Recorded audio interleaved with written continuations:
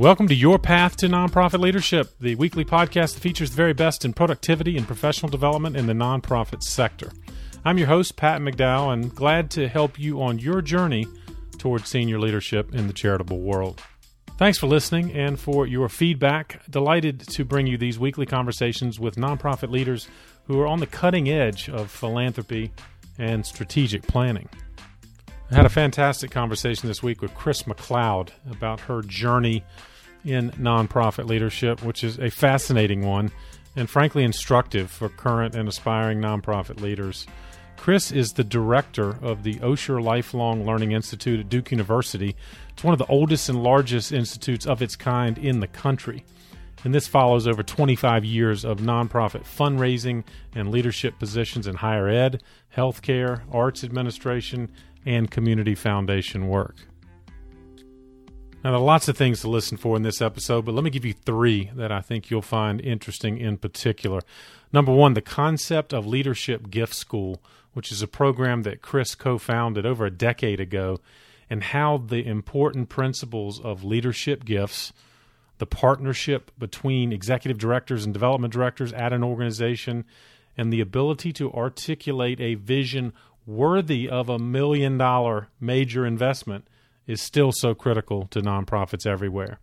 Chris also expands on her work helping organizations develop a legacy giving program, and frankly, it's easier than you may think. And finally, Chris gives a really great testament to how she's balanced her career with real-life experiences, her mother's failing health, her own cancer fight, the type of topics that certainly help put everything in perspective. Well, lots more beyond those three topics. Don't forget to check out the show notes. This is episode number 54. Just go to the podcast or the news page at pattonmcdowell.com, and you'll find out more about the resources, the links, the books Chris recommended, as well as more information on the great work she's doing at the Osher Institute. Speaking of resources, go to our website and check out two programs that could really help you on your professional path. If you're new to the nonprofit profession, there is the New Development Professionals virtual workshop series this fall. Still has space available, and it's part of the Institute for Philanthropic Leadership that Chris herself was a founder. Also, PMA's Mastermind program still has spaces this fall as well. We're getting particular interest in the senior professional track. So if that is of interest, go to our website, check out the FAQ article to learn more, and certainly reach out to us if you have any questions. Without further ado, please enjoy my conversation with Chris McLeod. Chris, thank you for joining me on the path. It's a pleasure to be here. Well, I'm excited for this conversation. Chris, you and I go way back, and you've had a fantastic journey of nonprofit leadership, lessons learned throughout that I know our listeners will benefit from. So maybe let's start with that. How did you first come to nonprofit leadership? Well, I was living in Washington, D.C. I had gone straight through undergrad to law school and started working for a large real estate developer. It was interesting work, fascinating work, but not especially meaningful. And I was just running dry. I was kind of exhausted and burned out. So I took a couple months off and just trusted that I'd find something that would be meaningful. And I ended up, about 6 months later with a job with Habitat for Humanity in Durham as one of their first fundraisers. I actually worked for 3 Habitat affiliates at once, something you would only do early in your career. Right. So. But that kind of launched you on a path that I know we'll talk about multiple stops along the way where you have been a fantastic fundraiser. And in fact, the headline for our discussion perhaps is a concept that you helped originate in Charlotte called Leadership Gift School. And I wonder if you might explain the principles that kind of helped conceive that. I guess it was 2008, maybe in that time frame? Yes. Mm-hmm. It was a conversation that I had been having with Michael Rose at Carolina's Healthcare Foundation. And actually it really grew out of my first fundraising role. I was in a position where every week the executive directors would say, how much money did we raise, Chris?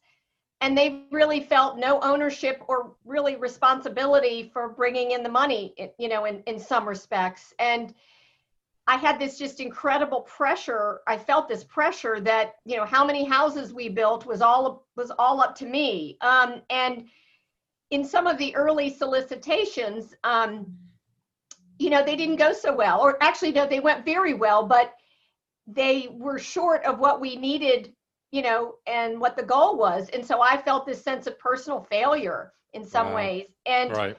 I really felt like Leadership Gift School was an attempt to build what I would have liked to have had in terms of, all my colleagues went into these bank training programs, college classmates and stuff. And they were kind of given a roadmap and a career track. And I kept feeling like, I want to learn how to do this correctly and do it well. And I want to understand, some of the disconnects and address them through an educational program. And, over the course of 20 years, by the time, I guess I'd been doing this 22 years, by the time we started talking about it, you have some ideas about where the fault lines are. A big piece of it was, just learning from the experience of making calls on donors. I think too often as fundraisers, we were afraid to admit our mistakes or admit what didn't go well. Right, right. The importance of a partnership between the executive director and development director. I really believe that was kind of the secret sauce of really shifting the culture in Charlotte is having an executive director and development director come through the program together. So they had a shared vision and a shared understanding of what it takes to build a major gifts program, particularly when it relates to investing in fundraising as a program. So true. And I know you and I both have seen it. And I'm guessing at that time, as you talked to colleagues that were major gift officers or development directors, was the refrain you kept hearing that I can't get my executive director engaged in fundraising? Was that kind of the rally cry? Absolutely. No, I think that was really true. And, and so I saw people, fundraisers often get a bad rap for leaving jobs, but, it doesn't take long to get there and realize that everything's kind of organized against your success. There's often not just the cultural patience of waiting for a donor to be ready to give. Most EDs, wanted $30,000 today as opposed to $3 million in 3 years. They just right. And unfortunately, I'm not criticizing them. The business model is, it's just a cash hungry business model, and it's very hard to be patient unless you're a large institution. Well, didn't you find a lot of the funders, and you and Michael had evaluated that funders were saying, hey, a lot of nonprofits are in essence nickel and diming us, or kind of doing a lot of special event fundraising. And I guess that, is the definition of you wanted more leadership gifts, right? Well, one of the things that we both understood, that I understood from having worked in higher ed at UNC Chapel Hill was that the bulk of the money, that charitable dollars, come from individuals. And in Charlotte, that seemed to be like a major headline. And I think when you look at big cities like Kansas City or some of the other large cities where you'd have some corporate headquarters, there is a lot of corporate money and spent in terms of benefits and sponsorships. And all I kept thinking during 2008 was that money's going to dry up or shift. Yep. And individual donors are more sustainable over time. But in Charlotte, really, there weren't, because of the United Arts Fund model and United Way, most of the nonprofits had a very undeveloped, infrastructure around development. So people literally just didn't know how to raise money from individuals other than events or annual fund model. That's so true. And you referenced the Giving USA kind of statistics tell us the money is with individuals and families. However, I guess Charlotte was blessed with a fairly generous corporate community, but you saw a lot of nonprofits were overly reliant maybe on, well, if I can just get the big banks or the big energy companies or whatever to support us. They really weren't investing in their individual philanthropy, were they? Absolutely. I think I was stunned at how often when I would share the Giving USA information with a nonprofit board, um, people were just stunned. They didn't believe it, because Right, it right. wasn't true in our community.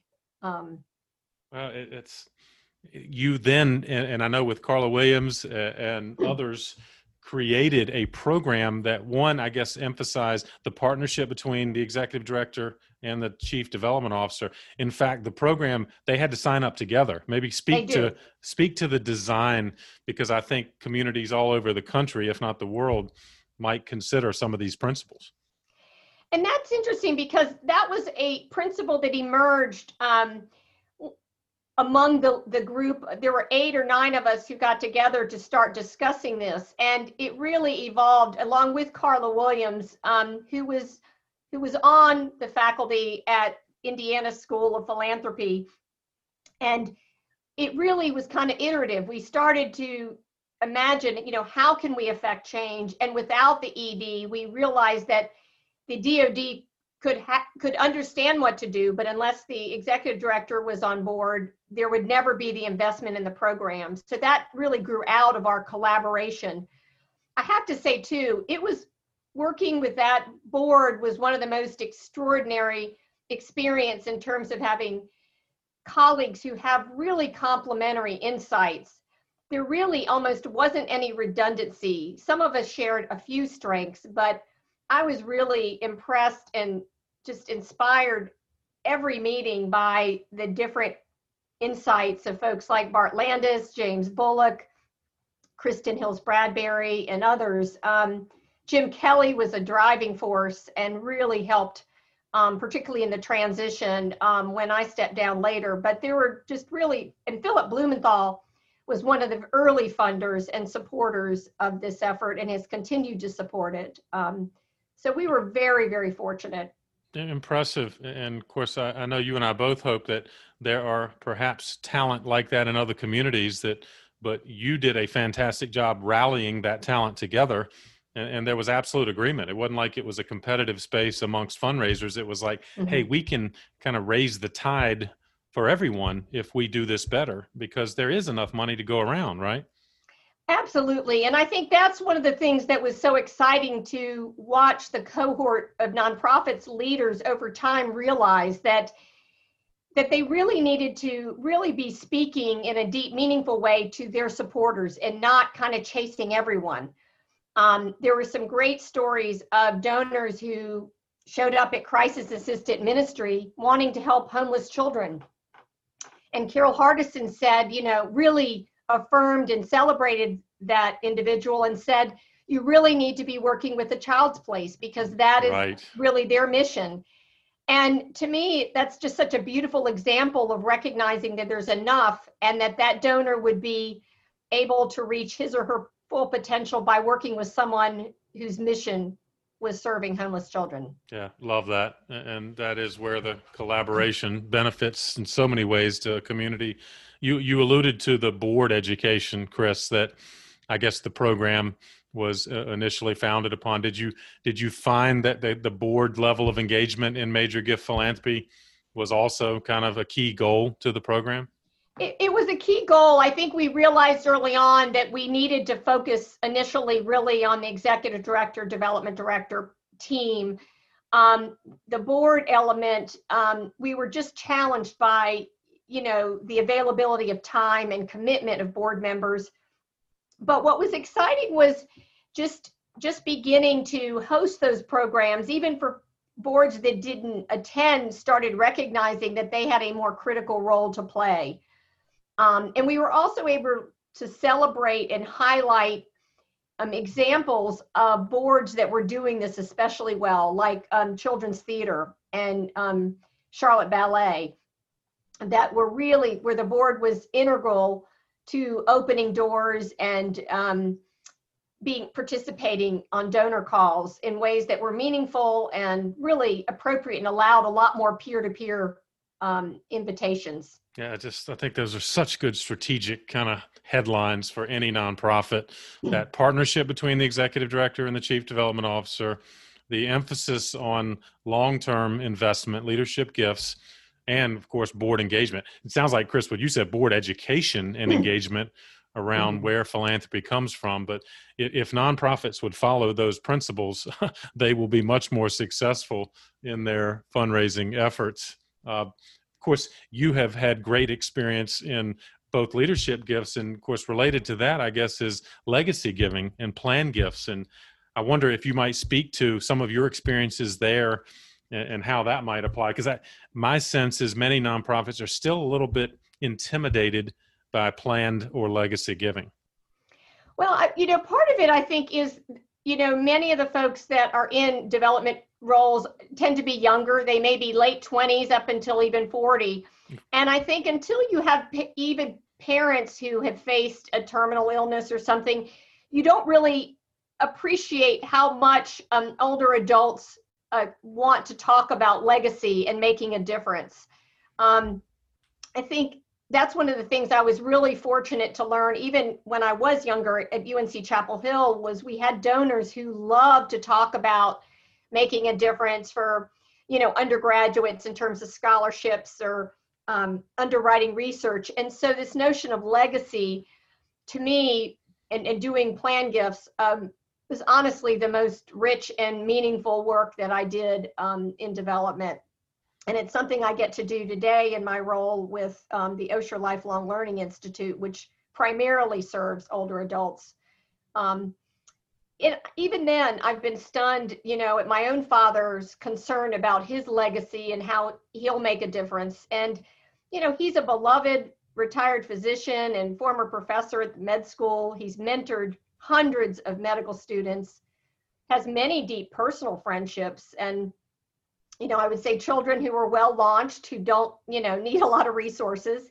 And yet still he is worried about how he'll be remembered and the difference he'll make. And I find that, interesting to talk to people about, and donors, especially donors with means. What I guess from the donor perspective, there is a degree of uncertainty and kind of, again, intimidation maybe with what legacy giving is. And I know you've worked with a lot of organizations, nonprofits. What do you think is the hesitation? If a young professional, is it simply they worry they're going to get pulled into legalese that is over their head? I think they're worried about not having the answer. And I think, even one of the things I think that was helpful in working with some of the arts groups that I worked with at the foundation was, even as an attorney, I could convince them that what the donor really wanted to talk about was, the difference the gift would make. They don't wake up one day and say, I think I would like to do a CRT. They fall in love with an idea, a vision, and then they go to their financial planner and say, how do I make it? How can I do this? I want to make a gift of $3 million or $5 million, or I want to create this program and they tell me it's going to cost this. Sometimes the advisors can help them find other ways to leverage resources and preserve assets for future generations. And frankly, most of these donors would never expect, a major gift officer to have access to that kind of information. And frankly, it's presumptuous of the development director to think that they need to know that a donor would rely on them or that kind of advice. Even as a lawyer, I've had to tell people, donors like these three vehicles, you need to talk about to your lawyer and financial advisor about what works best given your financial circumstances. So well put, and I agree. And my advice is exactly that as well to development officers: don't get entangled or intimidated by the technical aspects. These donors will have that, right? They'll have access to those resources. Your job is to just help connect them to the mission and the vision of your organization. Tom Lawson, who is with U.S. Trust, gave a fabulous presentation to AFP once and said that the title of which was, don't let the 15% get in the way of the 85% of planned gifts. So 85% of planned gifts are bequests or retirement benefit designations. So they're really vanilla, easy to do. 15% are complicated.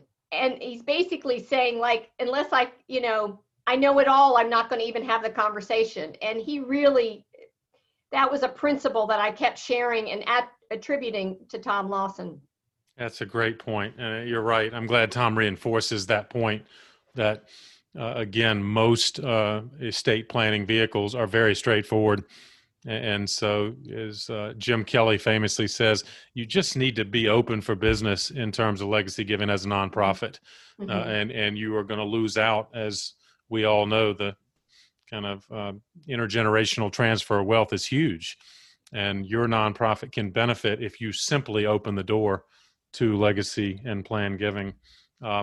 It's often the back door too to a major gift. We had numerous situations at Chapel Hill where couples would come in and set up a scholarship fund, and they would leave just giddy and excited about the impact of it. And then they'd get home and realize, wow, this isn't going to happen till after we're gone. And sometimes 2 or 3 weeks later, they would call back and say, well, what if we just wanted to fund it currently? Could we start doing that? Yes. Love that.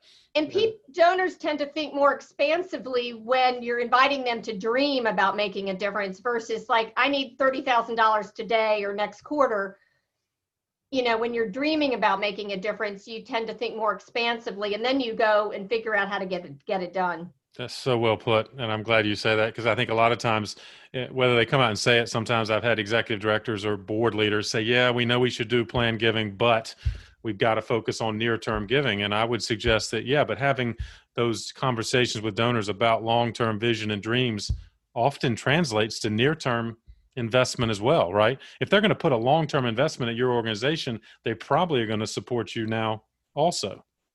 Well, one of the principles that, the questions that Carla Williams asks on the first day of Leadership Gift School is, what would you do if you received a gift of $1 million? How would that change your trajectory? What could you do with that? And what is your case for $1 million gift? And most of the executive directors, and I think it's fair to say most of them, especially in the early cohorts, didn't know what they would do with it. Great point. And her whole point was that is the work of the next 8 months. You need to have basically a wish list from $100,000 to $1 million of what that could accomplish. And you need to have it in your back pocket and be able to talk about it articulately, because until you have a vision and a case, you're never going to get $1 million gift. That's so well put. If we keep asking for small scale investment, you're going to keep getting small scale investment. But if you can't articulate a broader vision, then why would they give you the large gift? And that's exactly, I think, what Carla was telling us, right? Yeah, and donors look at you. It's interesting, especially having been at Foundation for the Carolinas, you begin to understand the mindset of many of these donors. And there's certain sizes of nonprofits and maturity levels that are required to get the larger gifts. But even as smaller nonprofits, if you're not thinking long-term and communicating that you're thinking long-term, especially in terms of having planned giving, you just aren't in the donor's mind eligible for that size of a gift. Yeah, exactly. And that is sad, because you may have a vision that warrants a larger investment, but if you talk in a small scale, you're going to continue to receive in a small scale. And I'm glad that you and Carla and Michael all presented that early on, that we're, of course, trying to continue. Chris, your journey has been one of, I guess, fair to say, some ups and downs. And nonprofit leaders, as much as we focus on the mission of our organizations, also have to juggle the realities of life.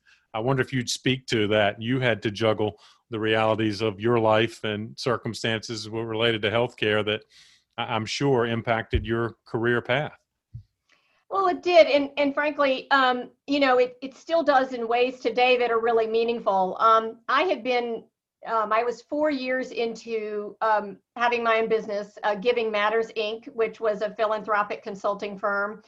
And I was running out of steam. I was really having a hard time. I was feeling really lonely and isolated from my colleagues. I didn't feel like I was getting better at what I was doing because I didn't have the colleagueship that I wanted. And I was really struggling and beginning to ask the question about returning to, a more of an organization. And my mom got sick. And so I ended up going home to help out with her for a few months. And then just a few weeks after she passed, I was diagnosed with breast cancer, stage 2, that required surgery and ultimately chemo.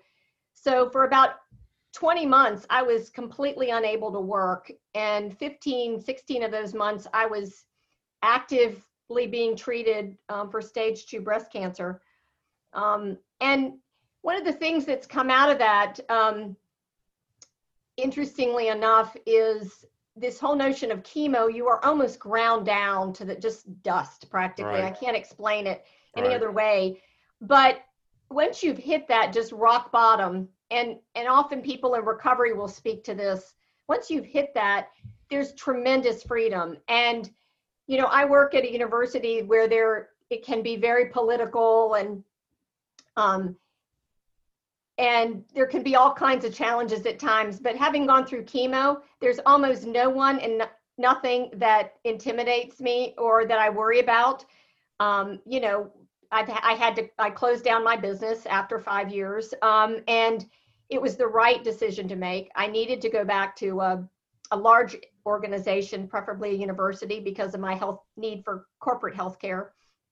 But it really helped me think about legacy and, you know, trying to figure out how I wanted to spend my time in the next, 15, 20 years of my career. I knew I couldn't go back to the demands of travel of a fundraiser. Right. And so I was looking for a role that might value my major gift experience, but I didn't want that to be all I did. And I started looking around at other nonprofit leaders who had taken some interesting career paths and looking at what they did. But, gratefully, I'm healthy. I've completely recovered. The reoccurrence of breast cancer can be, really a variable, but it's something that is a good kind of a touch point for me, because it keeps me really focused on what's important. And I feel like I'm doing as good or better work. It's just not the pace and the speed that I was doing it before my diagnosis. Well, I'm so grateful you're willing to share, Chris, because you're right. The path to nonprofit leadership, of course, the title of this whole podcast, is not a singular path, right? Right. You have indeed been able to manifest nonprofit leadership in different ways, and we don't all have to go along the same path. In fact, maybe talk about Osher. Talk about the program you lead now. What is it for those that may not be familiar? So the Osher Lifelong Learning Institute is a program for older adults. We offer non-credit courses, social activities, trips, a variety of kind of activities, really kind of targeted to folks 50 and older. I would say the majority of our membership are between 65 and 90.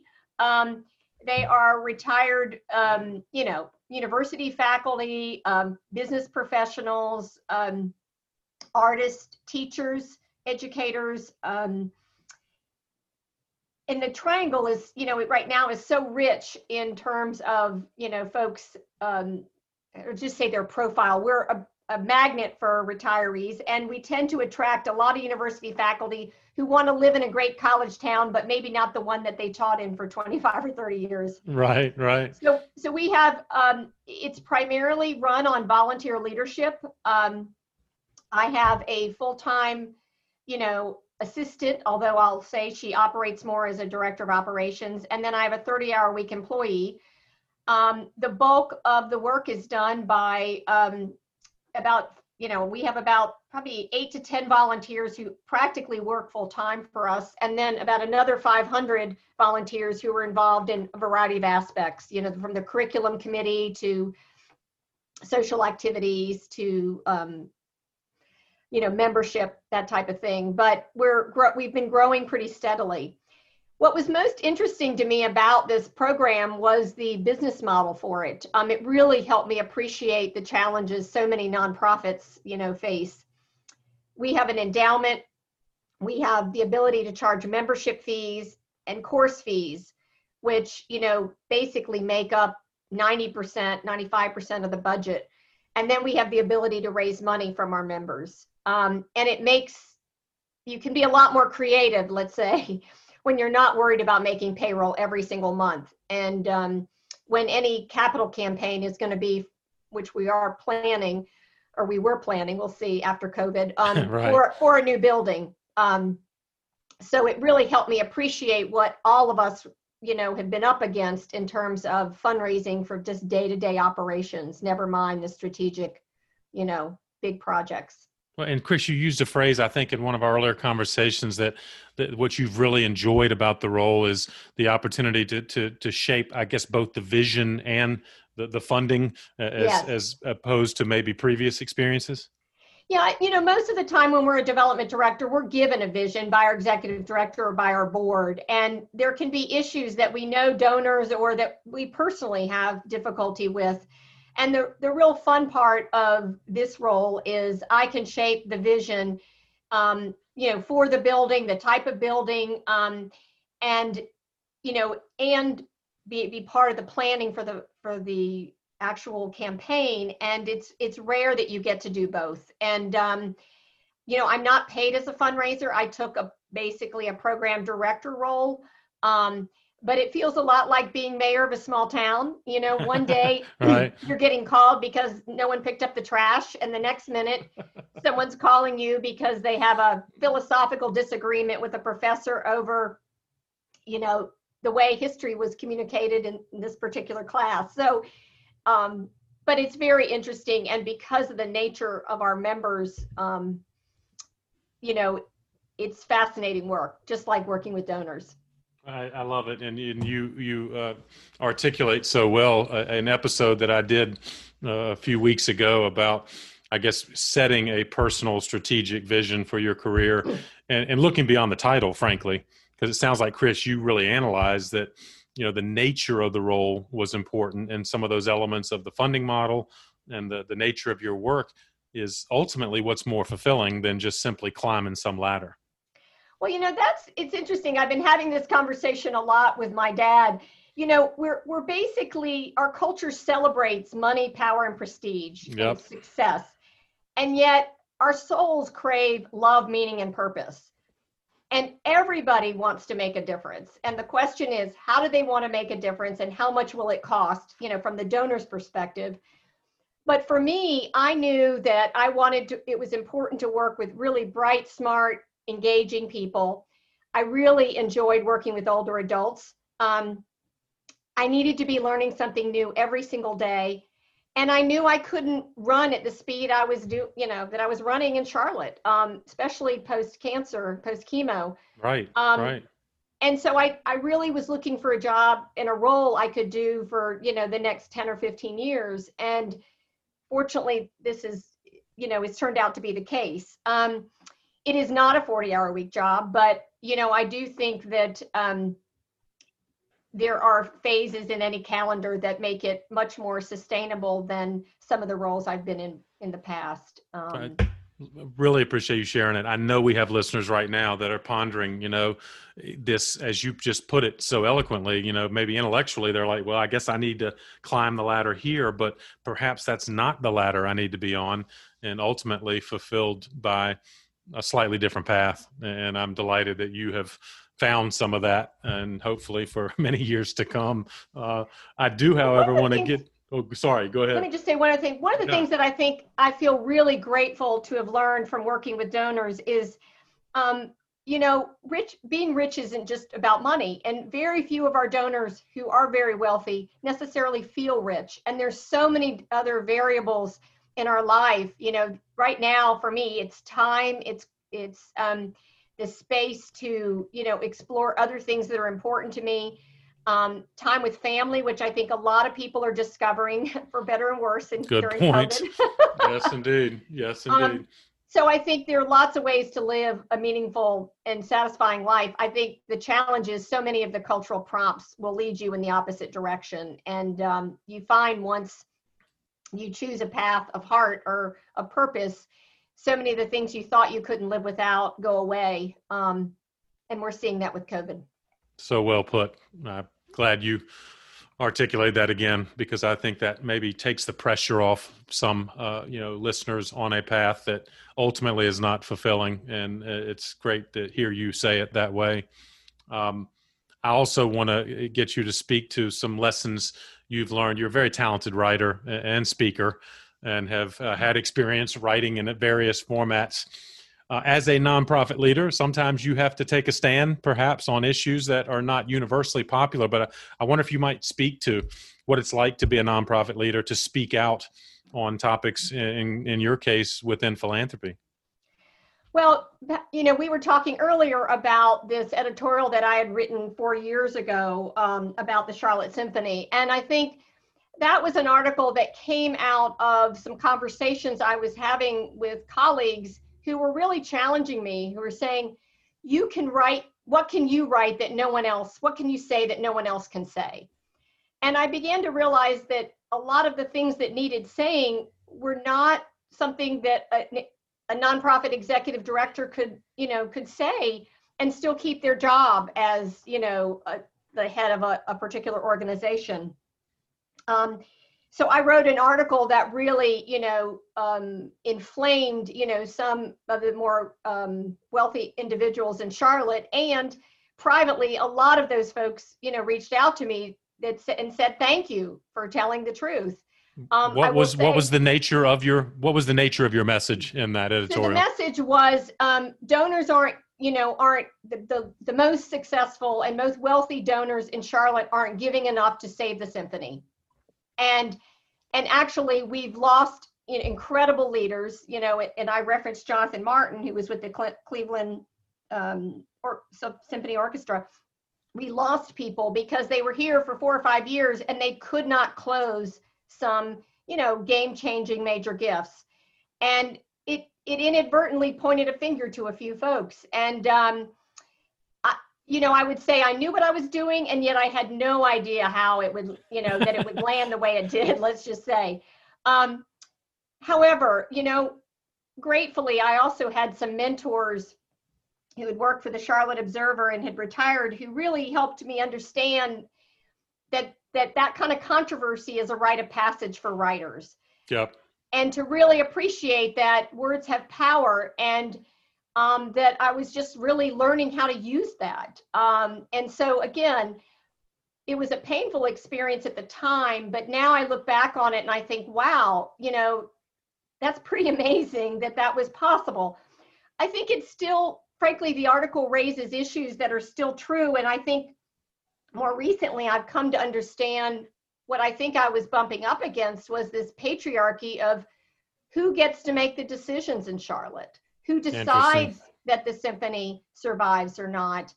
And, the decision-making in Charlotte's still very concentrated, even if it's not with specific individuals, it's still an inner circle, whether that's known or not known. And it's behind a lot of the controversy of the so-called task forces. It's, there will be people brought in to represent different parts of the community, but their ability to be heard and their words actioned are still circumscribed. And I think we're seeing that across the country. People having issues with who's at the table and who's not. That's well put. I was just going to say that the things you were shedding light on in Charlotte are likely issues that are prevalent in communities all over the country, right? In terms of, there was a call to action about the philanthropic potential in a community. People aren't necessarily stepping up who could. And as you said, they're not necessarily everybody at the table that needs to be there. I would hope in recent occurrences maybe are putting a little bit more of a spotlight on making sure we have kind of a diverse representation around the table, so to speak. Well, I remember being stunned working with a nonprofit that was working a lot with homeless children, and they recognized that they were only reaching half the children. This was back, in the 2010, 2011, but they were only working with about, meeting the needs of half of the homeless children in Charlotte, about 2,700 homeless children. And to me, the idea that there were 2,700 more homeless children in a city like Charlotte was just unconscionable, that they had just, I wanted them to know that they were acknowledging that they were only serving half. Half of them, right. And an organization that had very large reserves, let's say, financial reserves. And, being with homeless children, there's a window there to really rescue and, well, not rescue, but and support them. And there can be entire generations lost when that's not happening. And there's similar, opportunities in the immigrant community and other areas. But to me, that was a real concern of mine. Yeah, totally. Well, again, it seems to me it's one, sometimes when we're in a role of advocacy or communication, not everyone's going to agree with us. But as nonprofit leaders, sometimes it still needs to be said. And so I admire the fact that you were willing to take a stand, even if people didn't always agree with it. But we have hard jobs in the nonprofit sector, and sometimes we have to shed light on things that are not, universally popular. Well, I had a business school. When I worked for the business school at UNC Chapel Hill, I was there about 6 months, and I ended up doing something that upset some faculty members. And this was at the beginning email, and I just got tons of email. And I was really afraid I was going to get fired. And the dean came down the hall and stuck his head in my office, and he kind of winked at me and he said, "If you're not pissing people off, McLeod, you're not getting anything done." That is a and he great said, "Keep advice. it up, keep it up." And, so that works better in Durham and Chapel Hill than it does in Charlotte. But well, if we're going to be change agents, sometimes we are indeed going to have to piss people off. Yeah. And thank you for taking a stand like you have. Chris, as we wind up, I guess your journey is powerful and really a testament to a lot of things. But I wonder, as people approach you now and say, "Hey, Chris, I'm thinking about nonprofit leadership," are there certain pieces of advice you offer in addition to everything you've already shared? Well, I think the quality of leadership and mentorship is key. When I hired two young women to work for me at the Foundation for the Carolinas, I asked them to commit to work for me for 2 years. And I said, if you leave and take a job for $5,000 more down the street, you will not get the quality of mentoring and opportunity that you will at the Community Foundation. And I think the challenge is when you're in your 20s, $5,000 sounds like a lot of money. Indeed. Yep. And most of us, as we get older, realize that quality of life and what your career trajectory looks like over 5 to 10 years really makes a difference in the quality of mentorship. And so I think that's really important. I think the other thing I would say is failure is inevitable. And I don't even like to call it failure anymore, but you're going to make mistakes. And I think having been raised to be an achiever, mistakes were just almost unthinkable and really challenging when they happened. And I think I would invite people to be a lot more compassionate with themselves early on, and I left jobs because sometimes I felt like I had to get out before I was deemed a failure. Right. And which is a shame. Yeah. And I think it's very common for people who are really all about, achieving things. So I think those would be my two messages. And then finally, I would say, invest in your own self-awareness, whether that's through coaching or therapy or a leadership circle. But the more you know yourself and what you're good at and accept roles that really want what you have to offer, the more successful you will be. Great advice, Chris.